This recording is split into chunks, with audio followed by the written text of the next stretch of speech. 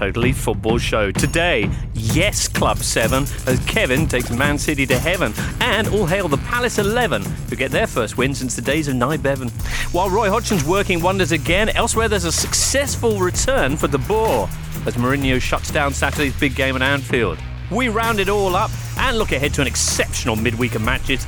Bayern, Celtic, Real Madrid, Spurs, Man City, Napoli and more. All of that plus your questions. It's the Totally Football Show.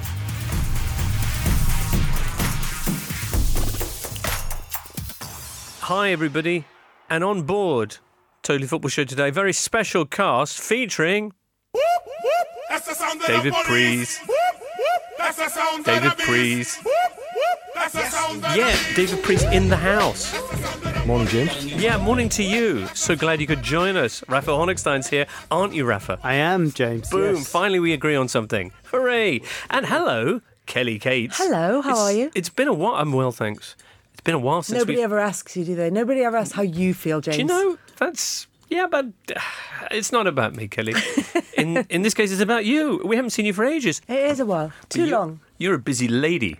I'm a very busy lady, yes. You had a busy weekend in Liverpool. I went up to Anfield on Friday for the renaming of the Centenary stand. Is it a little? Is it a bit of a chagrin that they couldn't find something new to name up? And they had to give him something. But they could have done the new stand. Yeah, like an old stand that they had anyway. Just like, well, it's hanging around. We might as well just do something. It's a really weird. It's a weird occasion because it's really lovely to see everybody. Lots of old faces there, but it's a bit like a wake without a dead body. Oh. It's kind of everybody Really? sits around and says nice things about people, which is what normally happens when they're dead. But, it's nice that he's around to hear it all. Yeah. But it's very odd to have somebody speaking at their own wake. That was unsettling. Yeah. There are people who do that. Have I taken a dark turn here? No, not really. Because I think that's something nice to have a celebration, while the person's still around. Yeah. And the grandkids were there, which was kind of what he wanted. He spent the whole week sort of talking to everybody saying, are you coming up? But he didn't really want any of his kids there. He wanted the grandchildren there. So that was kind of the important things were done. Oh, that was nice, but it was a nice day for him. I'm sure, yeah. A lovely time was had by all. Oh, okay, no, it was lovely. good. It was lovely. Yeah, it was. Yeah. Okay. We'll talk about Liverpool Man United later on. Where would you like to start today, David? Is it Man City Stoke? We can do that. Or let's go on then. Let's. Yeah. City really missing Sergio Aguero and Mendy. I can't remember past last Tuesday, but for me, this is far and away the best Premier League performance I've ever seen. Ever. They were playing, I didn't start watching Stoke. until about... I mean, Stoke are utterly useless. Are they? They held Man United to that 2-2 draw. They beat Arsenal. No, I don't like Stoke.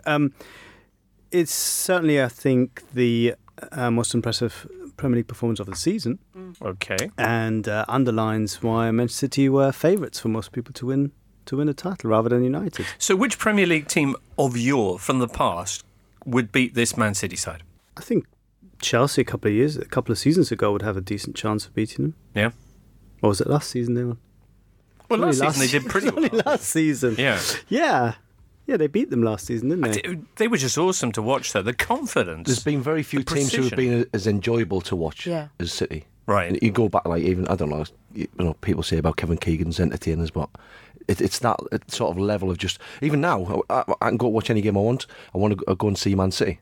They're a massive draw now, and it doesn't matter who they're playing. You just want to see them play. You want to see them pass the ball to each other. Yeah. It's strange, though, that they don't sell out more and they don't sell more tickets than they do, given how brilliant they are and given that they have a really local, strong fan base and given that they had huge crowds when they dropped down dropped down the division. I know it's a bit of a cliche, but given how brilliant they are, is it surprising that they don't sell out more often? That there aren't more neutrals, like you say, picking up these tickets? Should Pochettino start calling them the De Bruyne team? No, would that be fair? No, I mean, he is their best player, but that doesn't mean they're a one-player team, is it? I mean, they're just amazing to watch, and they're just so much fun. The sixth goal is the one I love, when De Bruyne gets it on the right, and his leg is sort of telescopic to get the ball in the first place. It's like it stretches like Inspector Gadget. It's just amazing.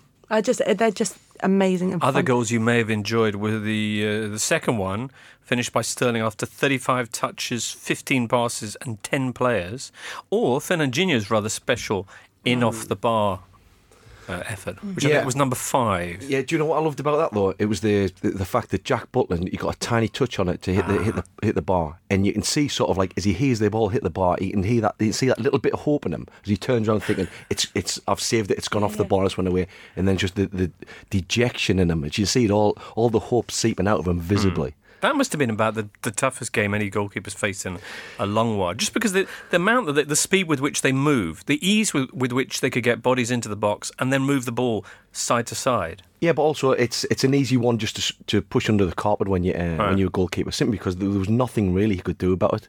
Any goal you looked at it and try and analyse it and think, oh, maybe I could have done this better. There was nothing. I tell you, he was really good, and he probably hasn't getting any recognition as Raheem Sterling. David Silva's goal, I thought, there's no way if I'm in Raheem Sterling's position that I'm going to pass the ball there.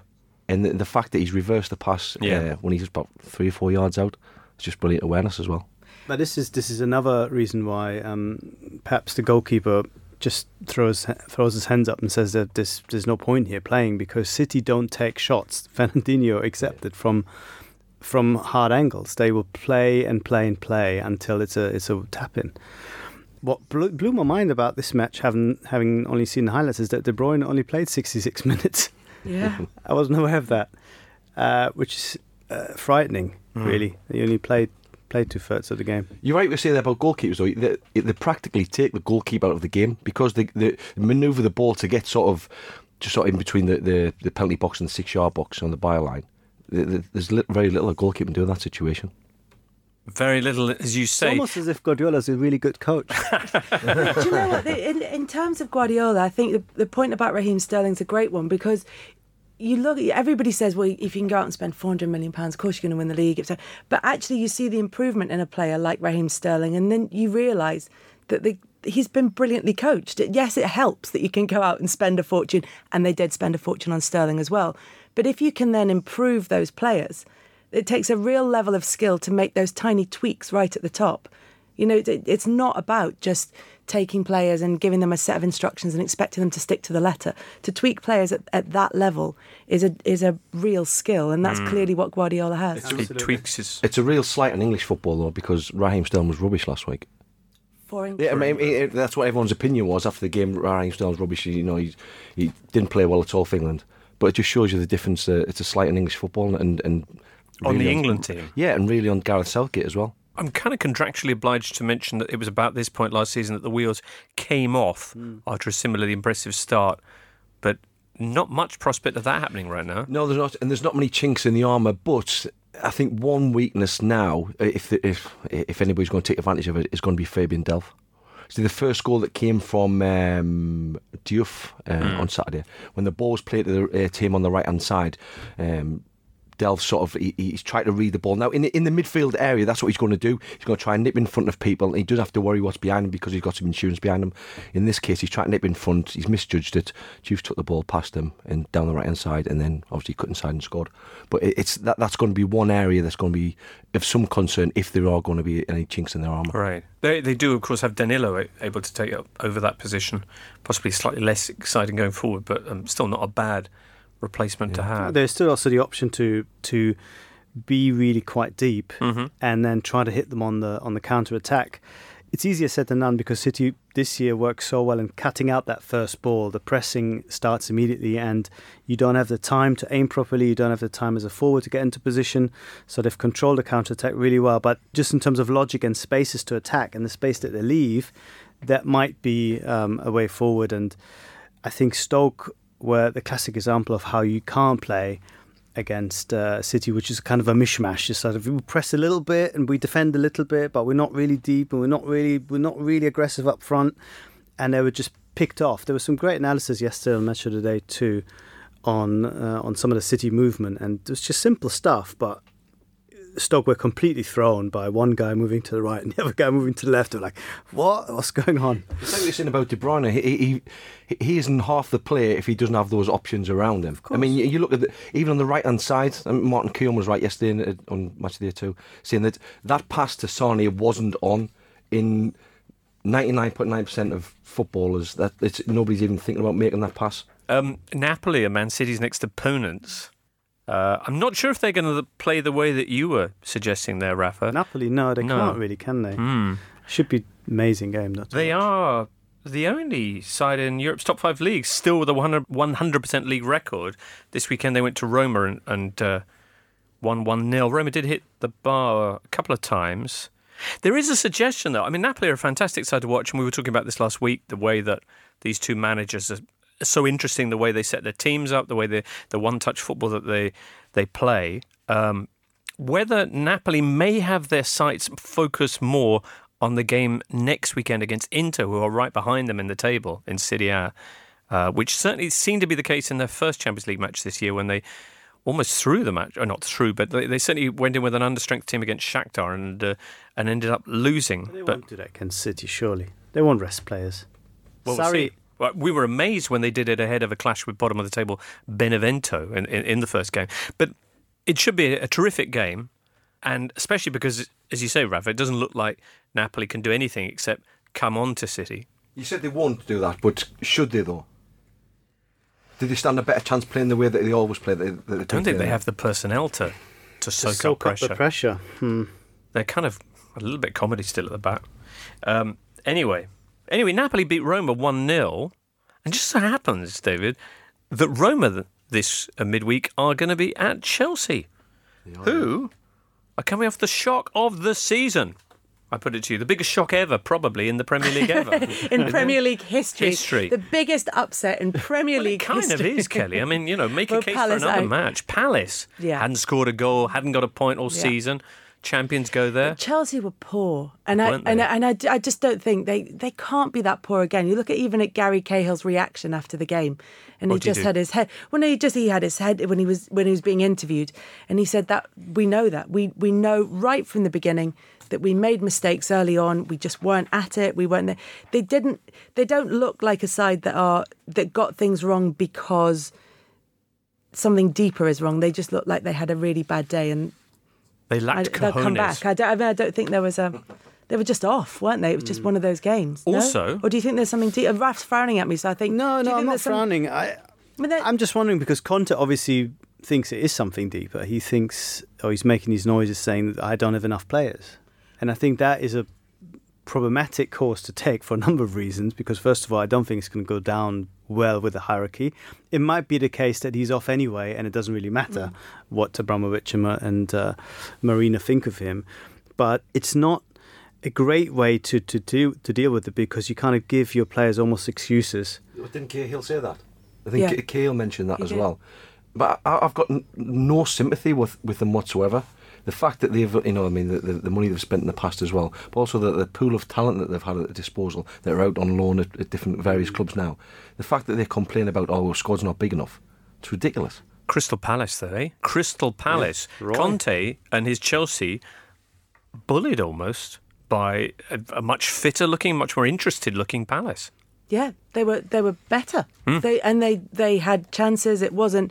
As Roy Hodgson said, it wasn't a scrappy win. They didn't just, fluke it. They had other chances. They could have won by more potentially. They just look like Roy Hodgson's made the difference that we thought that he would in the best case scenario, which is that they look like they know what they're doing. Is it because he's had a fortnight to prepare with them while Chelsea's players were flying around? And they've got Zaha back. Is that what it is, Kelly? Yeah, Louis Zaha, as he was captioned on Sky Sports News. Was he? Yeah. Well, it was an easy mistake to make, isn't it? Yeah. Zaha, whatever. I think there is something to be said about this Chelsea squad looking a little bit thin, a little bit predictable. Mm-hmm. I think towards the end of last season, that already teams were beginning to work out what the best way to play against them. And this amazing power that Moses and Marcos Alonso created on the wings, it was going to be very hard to repeat once you have European football on top of your schedule because... wing back is an incredibly difficult position to play if you want to attack. If you just want to defend and be a back five, then that's great. But if you actually want to go forward and you're effectively the creative outlet for many times, it's hard. And, there's no Morata in the side at the moment. No Moses either for most of this game. Exactly. And it just doesn't look... you look player by player and it doesn't really a side that screams goals or screams excitement or anything. I mean, they were so competent and they were so machine-like last season. but I don't know if they kind of just missed a trick in really upgrading the side properly. Or they came up against a Palace side that, against all expectations, have been completely motivated by a manager who we perhaps owe an apology to, Mr. Roy Hodgson, who didn't cover himself in glory with his England exit, but certainly seems to have had a big impact on these Eagles. I liked his comments afterwards. They asked, how are you going to celebrate this phenomenal win? He says, I don't drink an awful lot these days. Red wine isn't the best thing to drink if you want to keep your calories low, but I'll enjoy a glass tonight because I enjoyed watching my players play well. I love the idea of Roy with a little calorie counter app. Yeah. Just sitting there next to Mrs. Hodgson. Right, how many of these have you got your glasses, love? How many of these can I have? I quite like that idea. Sweet, that's isn't it? The idea of cosy domesticity. He gave Mrs. Hodgson a bit of a treat yesterday as well, didn't he? Took her Christ almighty, you've got inside information.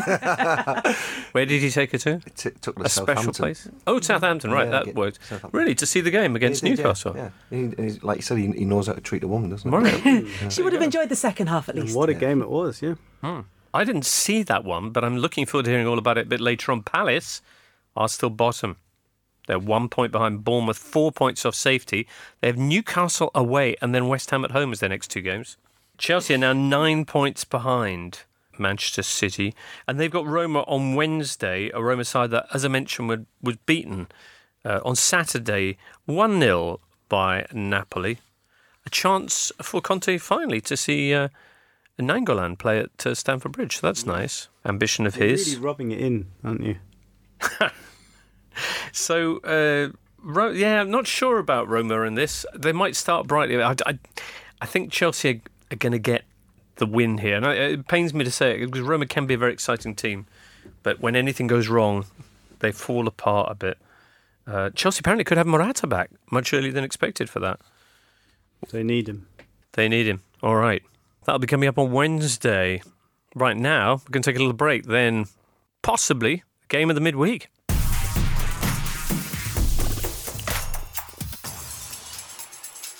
Listeners, producer Ben here, and let me give you a glimpse into my oh-so-exciting lifestyle. You see, I like nothing more than falling asleep in front of Match of the Day. And when I do wake up in the middle of the night on the sofa with a sore back and a stiff neck, I always think to myself, if only I'd gone up to bed before those Burnley-West Brom highlights and I treated myself to a great night's sleep on a Casper mattress. See, the Casper is an obsessively engineered mattress at a shockingly fair price. It's affordable because Casper sell direct to the likes of you and me, cutting out the middleman and the showroom, and it's comfortable because of a special combination of supportive memory foams for a sleep surface that's got just the right sink and just the right bounce. You can't go wrong with Casper. There's free shipping and you've got 100 nights to make up your mind. If you don't love your new mattress, Casper will pick it up and give you a full refund, no questions asked. Get £55 towards any Casper mattress by visiting casper.com and using the promo code TOTALLYFOOTBALL at the checkout. That's CASPER.com and the promo code TOTALLYFOOTBALL without any spaces. Terms and conditions apply.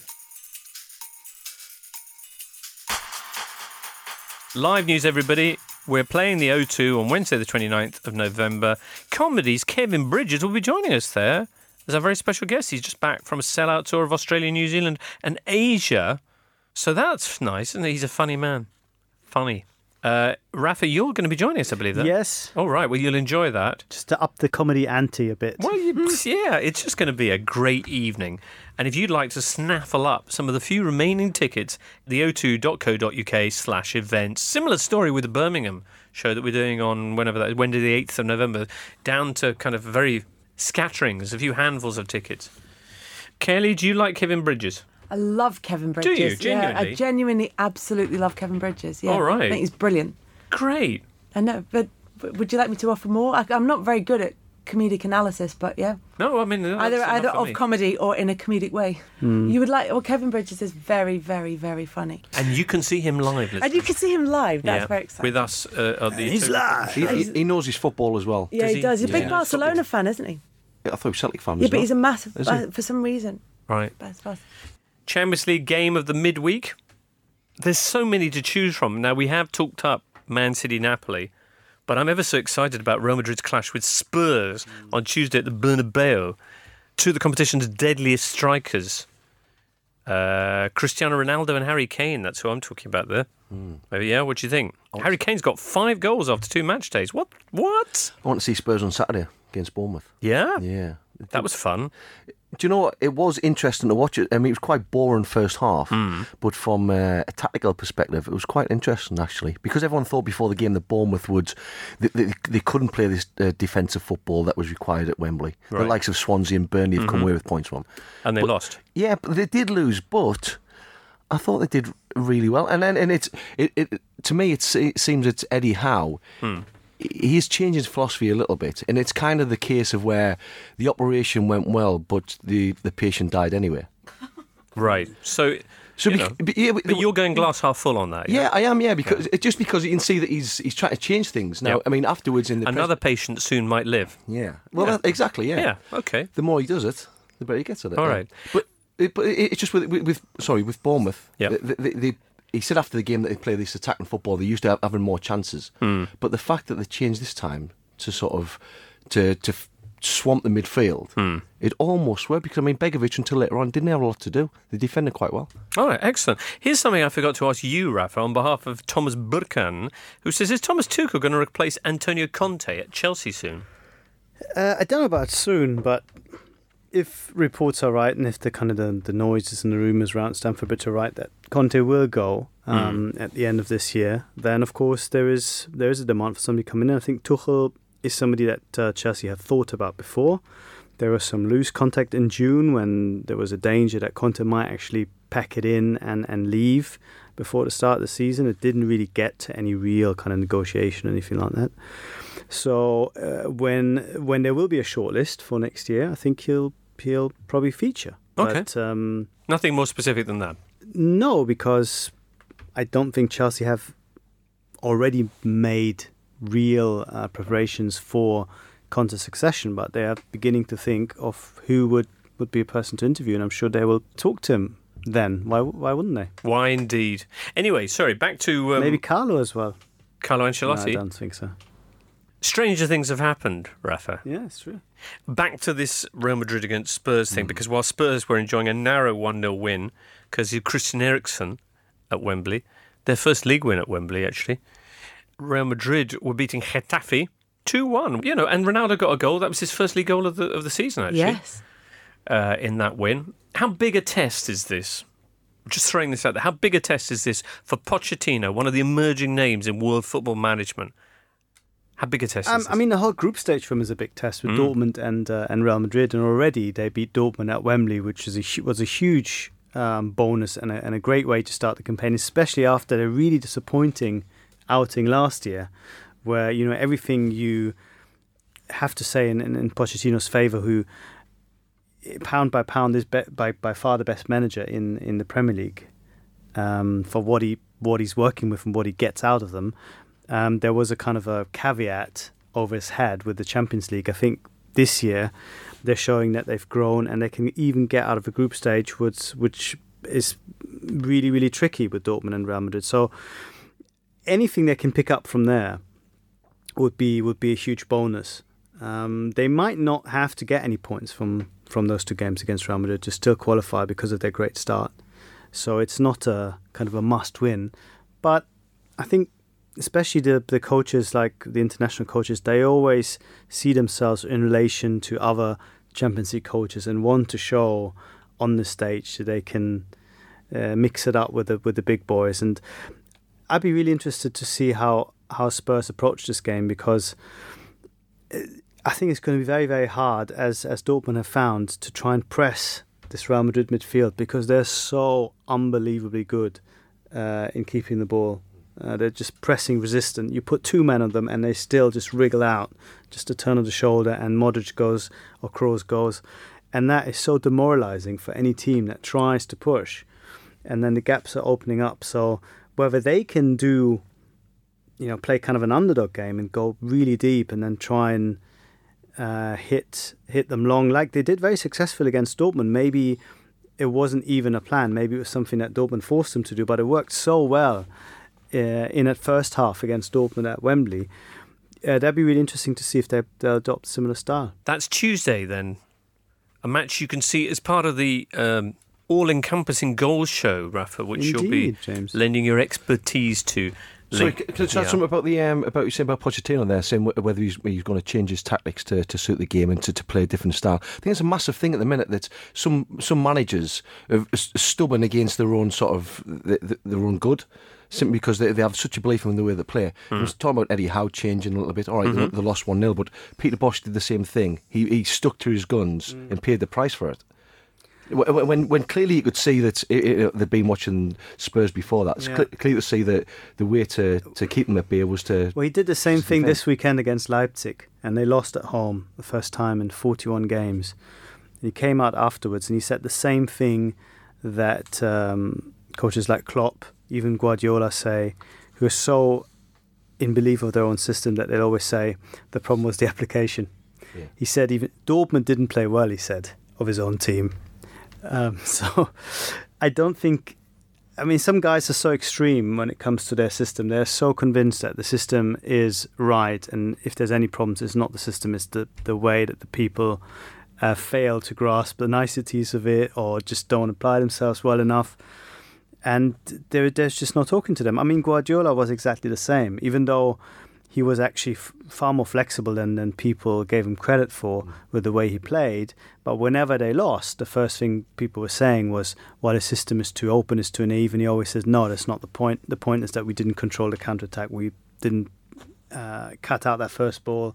If we do it properly and then there is no counter-attack, then we don't have that conversation. So you can't get these guys to change. I don't think Pochettino is as dogmatic.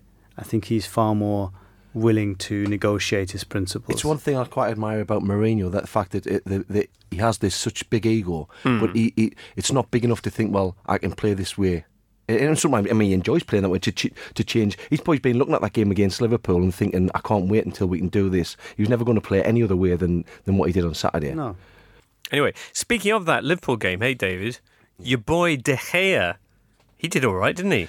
On the one big chance. Yeah, and it was a good weekend for goalkeepers. Some great saves, yeah. Lloris made an unbelievable save. The ball cross came in, come off Eric Dyer's back, and great reaction down his left. But it was exactly the same. But a lot of keepers wouldn't have saved that, made the save that De Gea made, simply because it's not really close to him. It's obviously about a yard and a half away from him. A lot of keepers would be tempted to go with their hand, and just economic wise, you're not going to be able to get there with your hand. So, and he always shoots a foot out, and it goes against what you're taught as a goalkeeper. When you're a goalkeeper, you get taught to be on your sort of the balls of your feet or forward all the time. Right. Now, to make that sort of saves, you've got to change your position, rock back on your heels, and shoot a leg out. Has he made a conscious decision somewhere along his path as a goalkeeper to be, I'm going to be the guy who uses his feet? Yeah, I mean, a lot of it's to do with futsal. I don't know whether he did play futsal a lot when he was younger, but it's very much a futsal technique. But sometimes when the shot's coming from further away and the ball's just out of reach, it can look a little bit lazy, which some people do criticise him for. But more often than not, it's a successful. On the subject of that game, because it was a big one at Anfield, a lot of people saying, "Oh, 0-0 as usual." I thought the first half particularly was quite entertaining. Some chances. If only they'd changed that grey shirt at half time, then who knows what kind of match we could have been in for. I don't think it was nearly as bad as people made out. It wasn't. I was fairly entertained. Yeah, and although there is a case for saying Mourinho, faced with a Liverpool defence with as many problems as it's had, and lacking Lallana and above all Sadio Mane, should he not have gone for it? Was this not an occasion to think, no, I can really punish them? What do you think there, Kelly? And it's a Manchester United side that have scored 21 goals this season. I mean, I know a lot of them have come late on in the game after, 80 minutes or so. But maybe they... You know why that didn't happen? Fellaini out injured. Yes, no late goals. But I just think... Look, we know, as you said, you don't expect Mourinho to go and do anything different. But if he is going to do it, surely this would be the game in which he could take a risk. Like the last, when they say we're going up against a tired defence, Manchester United getting all these late goals this season. But I know that's what he does, and asking him to change is futile. But I don't understand it. I don't understand that thinking. The fact that he's seen the whole season the way he's seen this match, so he's playing reactive football. Basically, if he's playing table tennis, he's just knocking it back over the other side of the net, just getting it back over. He's not taking any fancy shots. Chang yeah, exactly. Yeah, approach. He just makes sure he gets it back over the net. And all he's waiting for Moreno to be out of position. He's waiting for Lovren to give him a chance. He's waiting for Gomez to show a bit of experience like he did and be out of position. That's what he's waiting for. He's just waiting for that. And he's going to do this with Manchester City. Instead of looking at it and saying, oh, well, we need to keep up with them. They're on fire now. We need to make sure we get 3 points so we don't fall too. He's waiting for playing the long game, just thinking, well, we're going to stick in there and make sure that we get. He's being the tortoise to their hair. There we go. Yeah. In a certain sense. Can he do that though this season? Can he? Because if he goes to Manchester City and does that, they'll find a way past, won't they? Well, if he did that last season and wait for Manchester City to make mistakes, then he probably would have won the title. If they'd had Lukaku last year, no. Yeah, possibly. I don't know. I think are different this season. I think that obviously you can always make the argument that the system or the idea worked to the extent that they were very solid, but when they used the ball, they used it very poorly, which was obviously not by design, I think. I mean, there have been Mourinho teams who wanted to give the ball away on purpose because they said having the ball is very dangerous. Yeah. We don't want the ball. Our players are not good enough with football. Yeah, but this is not the case. I mean, you had players on the pitch in Mkhitaryan, in Martial, who, you would have expected to do something with the ball, but the ball almost immediately came straight back. They were very poor in possession. Matic, I thought, had a really ropey game. The point being that I don't think that Mourinho wanted his team to be so ineffectual going forward.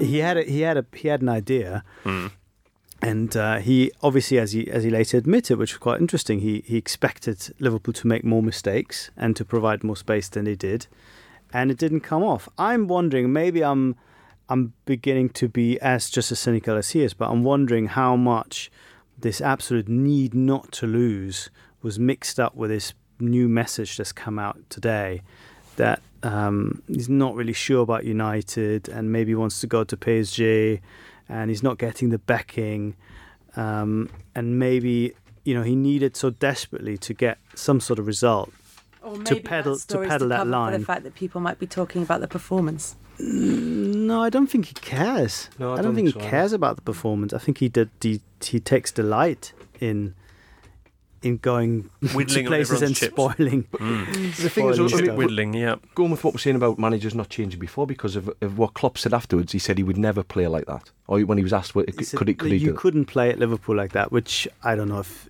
that's necessarily true, but it was a great line. They could play away from home then. It was a great line. But they couldn't play at home like that in a game. They could play away from home. I don't know. I remember some Benitez performances. Yeah.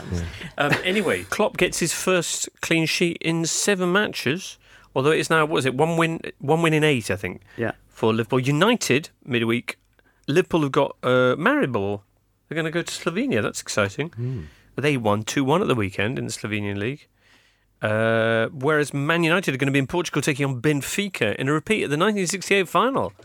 Nostalgia fans.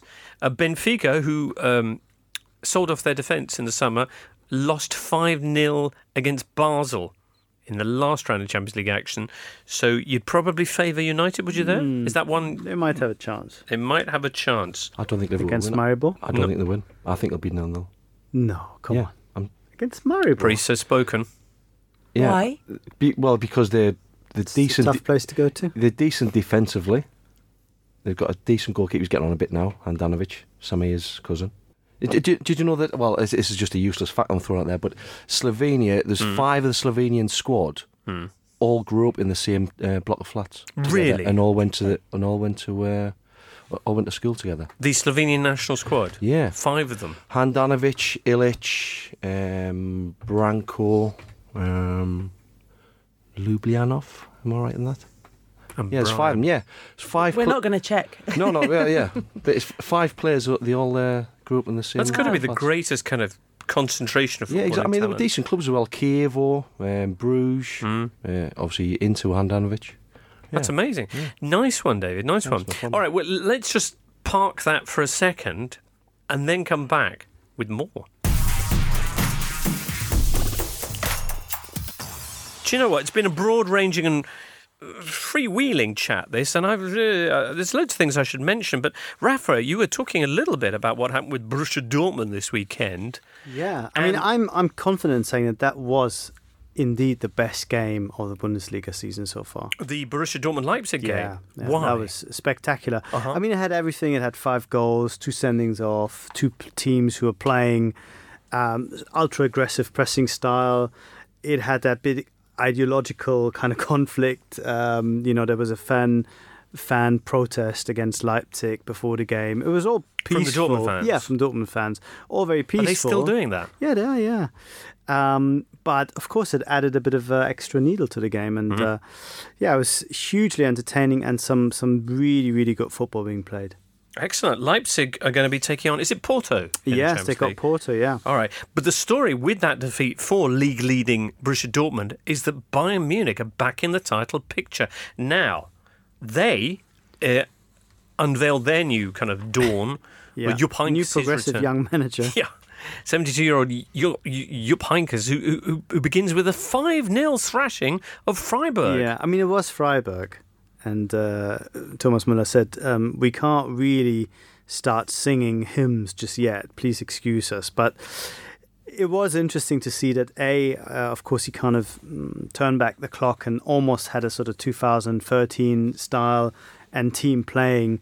Martinez was back in a holding position, something he hadn't played in years. Very strong emphasis on the wingers and the fullbacks.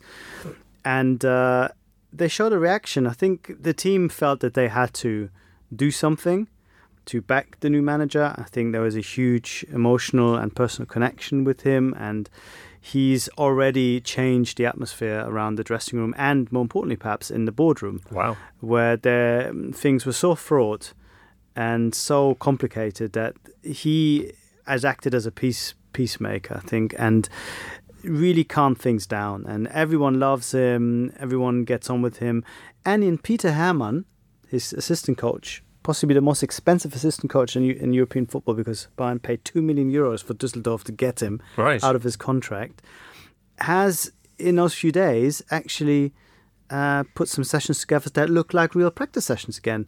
There is pace. Here we go. There is, all the players lined up afterwards. You and your Ancelotti agenda. It's not an agenda. I mean, it was remarkable to hear the players talk about very simple things, but say, finally, we have football training sessions again.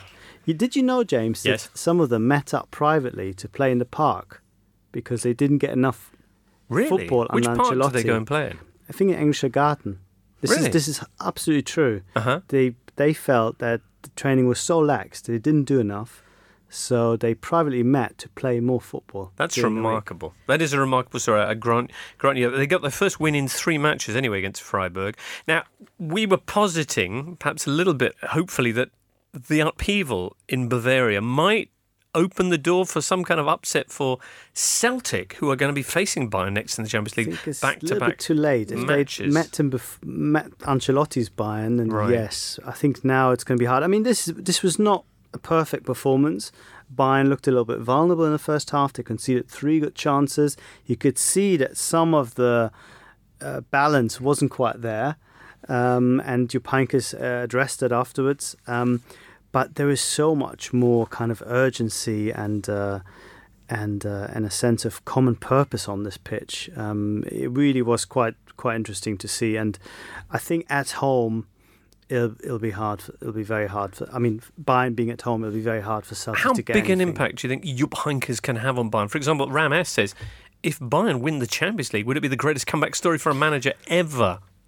It probably would be, yeah. But it's not impossible, is it? I mean, is there the talent there? It's not impossible. I mean, the squad, I think there was a lot of stuff written about the squad in the wake of Ancelotti leaving, as if, he'd become the victim of Bayern's failure to give him a decent squad. But you look at the squad, yes, you have 2 players who are a little bit old, but that's 2 players.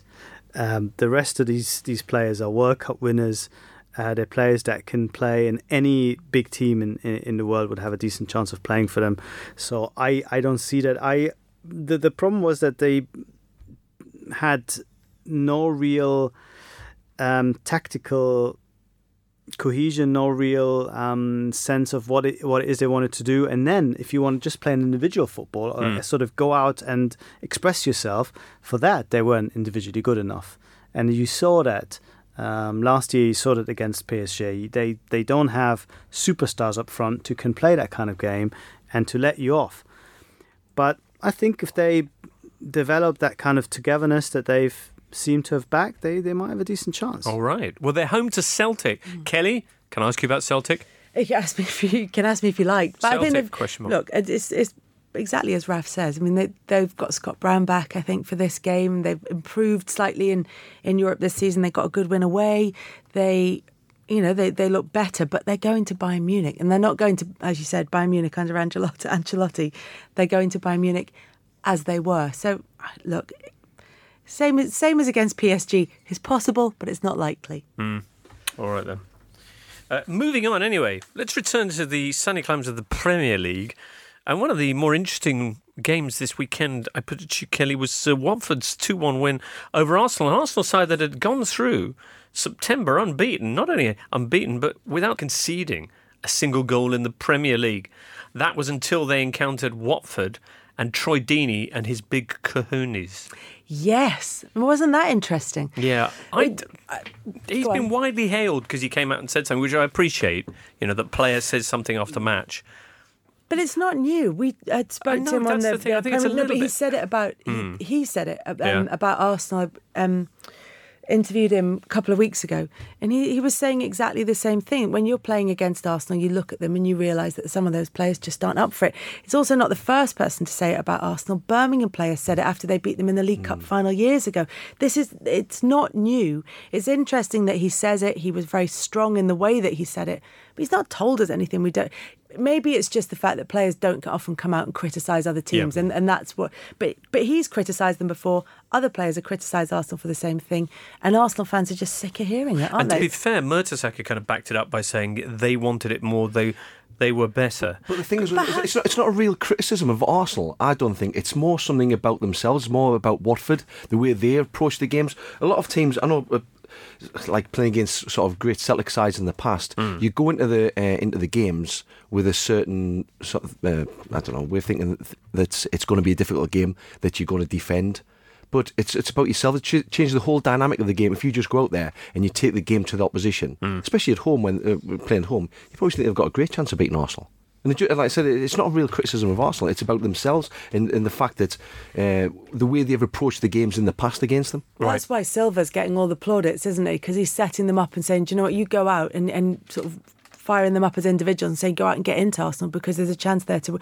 And making them believe that. Absolutely. And even when things don't go for them, maintaining that belief, and then things did go for them with that Richarlison penalty, the merits or demerits of which I don't particularly want to get into. But did you know... David, that Petr Cech has never saved a penalty for Arsenal in any competition. I did know that, yeah. Is it remarkable or not? It is for somebody of his stature, it is. Let me just tell you that Watford have gone up to 4th and Arsenal haven't. And they're having the best ever start to a top-flight season. Ooh, they're going to be at Chelsea next. Can they, David? Watford, brilliant on the road under Marco Silva. Can they at Stamford Bridge next weekend? Yes, they can. Bingo.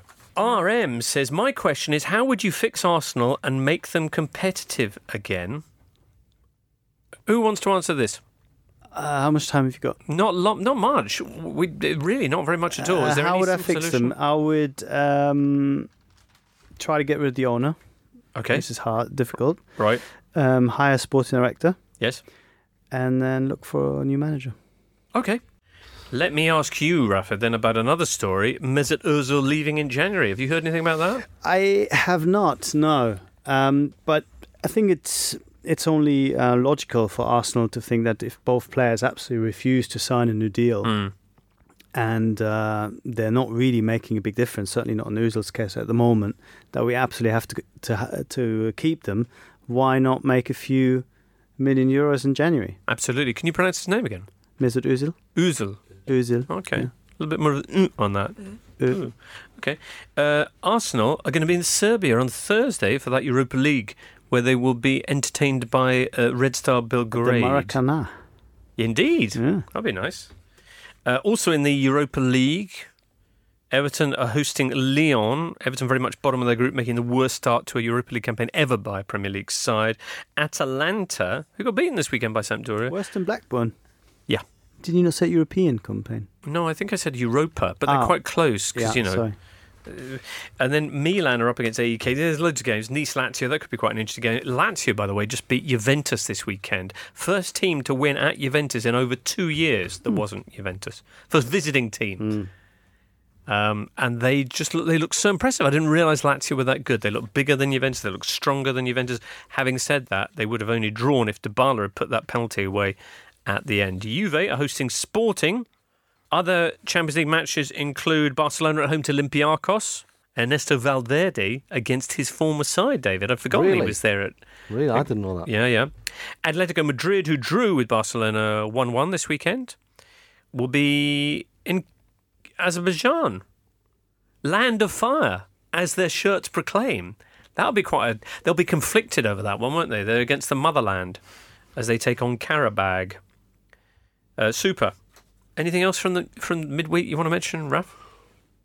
No, okay. But the Bundesliga is under pressure after they managed to lose every single game. Yes. Match day 2. I think with Bayern playing Celtic and Dortmund playing Apoel, there is a chance to rectify this. You'd hope. Yeah. By the way, I mentioned Lazio beating Juventus, which was on Saturday afternoon. A terrific performance from Lazio. Sunday evening, because there were 3 huge games in Serie A this weekend. Did you see the Milan derby at all? I did. See most of the second half. Oh, wasn't it good? I don't know. I actually...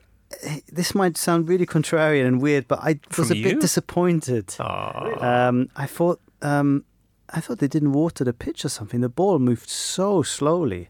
It's Italian football, Rafa. No, it really isn't. I don't know, just the quality from Milan on the ball was... I expected more of all the money that they spent. They look very ordinary. Have you seen them much this season? Have you seen Milan much this season? No, I hadn't. This is the first team I've seen. First time I've seen them properly. They're not a slick outfit. No, I mean Inter on the ball looked like they know what they were doing. There were some interesting runs. You could see that they play like a team. With Milan, it was all a bit. One guy starts running, and then the other guy starts running, and then we'll see. Maybe we can just they're still play some kind of ball into the box. Montella's still putting the pieces together, and I hope he gets. I don't know. I was disappointed, really? And I say this as somebody who's been actually really enjoying Serie A recently and think that's been one of the most entertaining leagues. Right. But yesterday, entertaining as a spectacle, but I think football was actually pretty poor. Really? Okay. With 3-2 it finished. Milan twice came from behind to equalise, but then a late penalty again. Icardi, by the way, he got a hat-trick. His second goal, Stuart Smith said that finish from Icardi was something else. Can't wait to hear your take on this. You saw that, Rafa. It was in the second half, wasn't it? Yeah, it was a miss hit, wasn't it? It was a... No, he adjusted his body beautifully. And first time first time that shades of Di Canio, but with the ball coming from the side rather than more from the Were you impressed with front. Cutrone? He came on. Did you not think he... Real talent? No? People are raving about him. I like him. Anyway, Milan, anyway, you can Icardi looked sensational. Icardi. I mean, he looked like he was really somebody who should be mentioned a lot more and talked about as one of the most exciting number 9s in European football. Well, there you go. Inter, of course, not featuring in any European competition this midweek. Other teams that include Besiktas, who'll be visiting Monaco, who are having a rotten time of it in the Champions League, and Paris Saint-Germain, who'll be travelling to Pointless Anderlecht, who are now coached by Hein van Heesbroek. PSG are now 6 points clear, excitingly, in Ligue 1, Kelly. Very exciting and completely unexpected. Did you see that goal? Shocked me. Did you see the goal that Dijon scored in their 2-1 defeat by PSG this weekend? Yes, I did see it. David, you saw it, yeah? Do you know what the best part about it wasn't even the volley? It was the knee slide to the camera. It was timed to perfection. Very nice. Benjamin Jeannot. Is that who it was? Or something like that, he's mustard, stunning volley in the 87th minute to equalise, but Meunier came back and got his second. And Anyway, tell you what, let's leave all that fancy dan continental stuff to the side, because there's some honest, raw Premier League action that we haven't touched on yet. For example, Brighton-Everton, which was witnessed by Ian McIntosh. Oh, hang on. Hello, Ian. Morning. Morning to you. Rooney rescues point. at the Yes. Amex. I think he's done Koeman quite the favour there because they were dreadful yesterday. Really? And I'm not sure if Koeman would have survived losing 1-0 to Burnley and then Are losing we at 1-0 that to point Brighton. already? I think we're very close. So how much Not difference getting- does that Rooney penalty make then? Well, I think it buys them a little bit of time. I mean, they've got Arsenal next weekend. I don't know if that's a good thing or a bad thing. But you just can't see any improvement there. They're so slow. And you got to say, coming up against Brighton, who are, diplomatically speaking, one of the more conservative outfits in the league, did they really need two defensive central midfielders there? They've got Tom Davis sitting on the bench. He's one of the few people in the squad with the mobility to get up and down. It's not getting any better. Everton fans are worried that they don't have a plan. They said Yeah. that the players who are on there, other than having two holding midfielders or two deep line midfielders, other than that, they haven't really got a plan. They don't know what the hell these players are playing to. Did you see it? No, I think this season... Well, actually, I did at the beginning. They were... Because when Brighton go compact and deep, it's very, very difficult to get through them. And they're very, very good at that. So they were so wide, Everton. They had both fullbacks and both wingers right out with chalk on their boots. But it only seemed to last about 10 to 15 minutes, and they didn't really get anywhere with it. I mean, it was Idrissa Gueye with the only two half chances they had in the first half. Rooney was barely in the game. When he was, he demonstrated that bit of invention and experience they wanted from him. But I think he touched the ball almost the fewest number of times of any Everton player. It's really not looking good there at all. Sorry, I would say they gave the ball away a lot as well, didn't they? For somebody who's got for a team that's got a lot of players behind the ball as well, especially in gear. Yeah, but I mean, both teams were guilty of that. It was not a good first half, or indeed a first 82 minutes. There's very little going If on. the situation is already precipitous as regards Ronald Koeman's involvement in their project going forward and other buzz phrases, who do you think they might have lined up to take over? Well, there's been all sorts of names linked with him over the weekend, including Joe Royal, which would be a bit of a surprise. If Jupp Heynckes can do it at Bayern, Why not? Was the last So, man to I win mean- silverware there. Yeah. I mean, there's talk. I mean, David Moyes is out of a job, isn't he, at the moment? Depending on whether or not he's offered that. David Unsworth is a name that keeps getting mentioned. Yeah, which he's is interesting quite because he's highly- doing really well with the under-23s, and if they've got all those young Everton players that they want to bring through, he's a player that they're sort of talking about. But I mean, I also think I that- don't know how seriously it's thought of at board level, but certainly it's a conversation that people are They having. do have an exceptional under-18s Yeah. and under-23 side. But I've been thinking this season is probably beat going to be City the 3-0, didn't season, they? the season The for Sean Dyche to step up. Ooh. And he would be perfect there. What, you mean to abandon Burnley and just kind of... Not abandon, but sometimes, you can be somewhere for a really long time doing a really good job and you just want to take new opportunities elsewhere where there's freedom and potential. I tell you what, I would regard that in the dimmest light possible. Would you say that's treacherous? I think so, wouldn't you? I mean, what about the people he's going to leave behind? All the work they put in together. See, I was Anyway. I was unaware of all of this. I didn't know anything when I came to this. About Everton. That's fascinating. That's not a topic you're going to be talking about, though, in your show coming up Tuesday, are you? No. But I bet, Ian, you are going to be talking about Wolves going top of the Championship. Yeah, we've got a lot of that. Probably How good were they at the weekend? Brilliant. They're so Really good, hungry aren't to lead Hungry into like? Yes. Inevitable. But that's the Hunting thing. in packs, yeah. When you Did get they a get their collection, tails up? How many more? There- Any howlers? Oh God.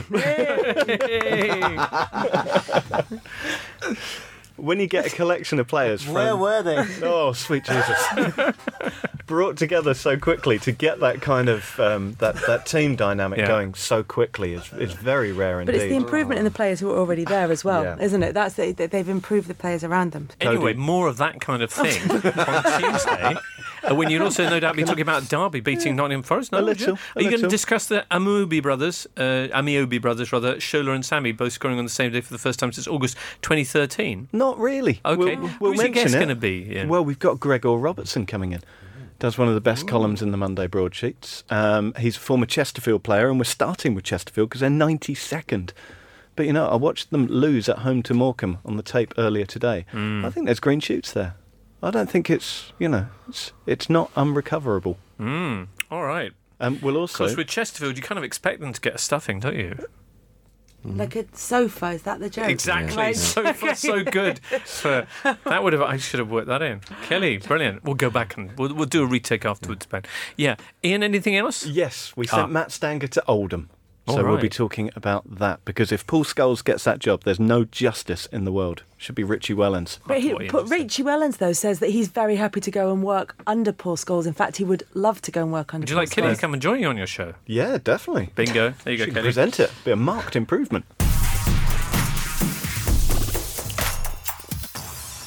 Listeners to footballing podcasts will know that there's enough tough decisions to make these days without having to worry about which razor to use. So why don't you take the hassle out of your shaving routine by signing up with our pals Cornerstone? Never run out of blades, never need to shop again. Just let them know how often you shave and they'll take care of the rest. Get £10 off your first order and find out more about your perfect shave box at cornerstone.co.uk/totally. Rafa, what? Yeah, Newcastle, Newcastle, Southampton, Southampton, Sunderland, not Newcastle. Sunderland, Southampton. Mikel Merino making his move from Dortmund permanent for only 6.5 million. That's a €9 million. bargain. In other Newcastle, I didn't see this game because I went to see Three Billboards Outside Ebbing, Missouri, which is so good. Really, so good. But I do know that prior to this match, they had a training ground spat at Newcastle, where they have a long and storied tradition of training ground spats. This one was between Jamal Lascelles and Mo Diame, and it resulted in John Joe Shelvey wearing a cast to protect a broken finger. I'd love to know what happened there. Well, I'd like to know as well, but everyone keeps saying that these things happen all the time in training and that Yes. they're nothing, but they do mean something. What do they mean, David? Well, it just means that there's some tension within the squad. Isn't this the kind of passion that you want in your Well, not players? really. I mean, like I said, people see it happens all the time, but it doesn't. No. You know, and if something does happen, then it's generally because something is wrong within the group. What do you think is wrong within the group? Well, they just don't get on together. Oh. I mean, you've normally in the dressing room, you've got 25 lads who you're going to get on better with some than you are with others, and sometimes it boils over. Right. How But many times in your career did you see events of this nature? How often? Quite often, if it did happen, it was around the time when teams were struggling. Right. So then it would sort of boil over into training. There would be frustrations, but it's Ironically, though, they're not struggling, Newcastle. They're up in 9th now with that point from the trip to St Mary's. well, that's why it's the only reason why it's surprising, because they do seem to have like a sort of good team togetherness. Yeah. And But there's been long-running tensions in the squad, haven't there? But I thought they got rid of all the kind of main culprits of it. But it just shows it's still simmering away. wasn't Shelvey sort of the peacemaker, because he's normally right in the middle Quite of it. fiery. Yeah. Well, usually he saves that for matches, though, doesn't he? Well, we managed to avoid any discussion of the game, but I'm quite happy to sit here speculating on who slapped who. Well, Fraser Forster did come in for a little bit of criticism yesterday Oh, yeah. because he didn't. What's happened to his form? Because Well, do you know what? He had the ACL injury that he come back from, and Right. when he initially came back, he did look in really good shape. But he's bulked up. Yeah. Used that time well to bulk up. He probably was lacking sort of in sort of power and strength. But it also at that time you're not, because you're not goalkeeper training, you're not sort of having that flexibility and agility training in with it. Right. So it can lately become like a little bit stiff, and he kind of looks like that now. Now for goalkeepers as big as him, they rely on their reach. They have a very long reach, so they become a little bit lazy with their feet. And yesterday it just didn't look great. If I go into detail about what happened with the goal, there was a shot blocked 6 yards out. He's dived to his right, and then instead of using the traditional sort of just getting up normally, Yeah. he uses a spin technique where you sort of throw your legs out in front of you, spin yourself round on your backside, Yeah. and then you get up the other side. Now, what that happens is, as you're moving back to your left, Yeah. it means anything to your right you can't get at all. Because you're facing to your left, and it just looks so laboured when somebody of his size tries that technique, and it normally works better with keepers who are sort of smaller than him. Right. Okay. Were you impressed by contrast with Joe Hart grabbing his first ever assist, and the first assist by any Premier League goalkeeper since Boxing Day 2016? That's a surprise, because I would have had my money on Pickford or Edison. Oh, really? Yeah, you know. just because of the way they set off. When you think of counterattacks. that question over his distribution, have some of that, Pep Guardiola. Yeah, I mean, basically, it is just a punch straight up the field that landed at somebody's feet. But yeah, Anyway, it earned the Hammers a point away at Also should Burnley. have given away a penalty. yeah, exactly. Yeah, he should have. He should have given away a penalty. When was the last game as well? When he did give a penalty when the referee didn't give it. Yeah. All right. But Hammers did go down to 10 men after Andy Carroll picked up 2 yellow cards in the space of 2 minutes. Second one is a sending off in itself. You think so? Yeah, I would have thought so. Anyway, so he'll be suspended for what? Just one game, presumably, because of some of yellow cards. Oh, Richarlison apparently could be facing an extended ban if he's found to have been diving. I don't think he will be, because there was contact. Now, whether that warrants a foul and whether that entitles him to go down is debatable. But as soon as you actually are being touched at full speed, you cannot then say to the player, you dived, because he didn't. I mean, he felt a touch and fell. And that's why that's an almost impossible thing to retrospectively look at, unless there is a very clear evidence of somebody sort of completely falling into space with no one around him. This is not going to be the sort of incident that the FA can clamp down on. Fair enough. One last game to mention, Swansea's victory over Huddersfield, who, since beating Newcastle back in August, have now played 6, won none, and scored only 1 goal. Of course, part of the reason there is that Steve Mounier has been out injured, but worryingly for David Wagner's side, they have Liverpool and Man United as their next 2. Ouch. Swansea, a fact about them, 5 Premier League goals so far this season, which is not many. How many has Tammy Abraham scored of those? 5. 4. But close. Yeah, you're there. It was something in the question that... I misheard you, sorry. Anyway, that is it for today's Totally Football Show. Thank you so much, David Priest, for being with us. Absolute pleasure. And to Raphael Honigstein. Hello. Kelly, so nice to have you with us. So lovely to be here, as always. Okay, See you soon. Have a great time up in Salford. I will. Thank you. Listeners, Rafa and I will be doing the Goal Show Tuesday and Wednesday on BT Sport Uno.